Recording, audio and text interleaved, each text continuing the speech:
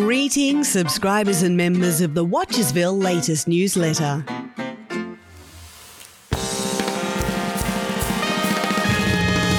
This week's edition is brought to you by Endless Possibilities. Look at them all, so endless and possible. The possibility of endlessness is endless, and there's something petrifying about that. Let's not think about it anymore. But we do thank you, Endless Possibilities, for your sponsorship.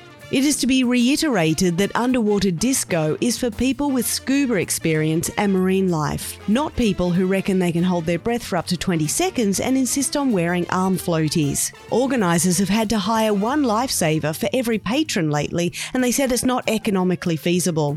They are offering scuba lessons now, which are a little on the pricey side because they need to cover the costs of saving the underwater disco dancers. The annual Hitman convention has been a massive success.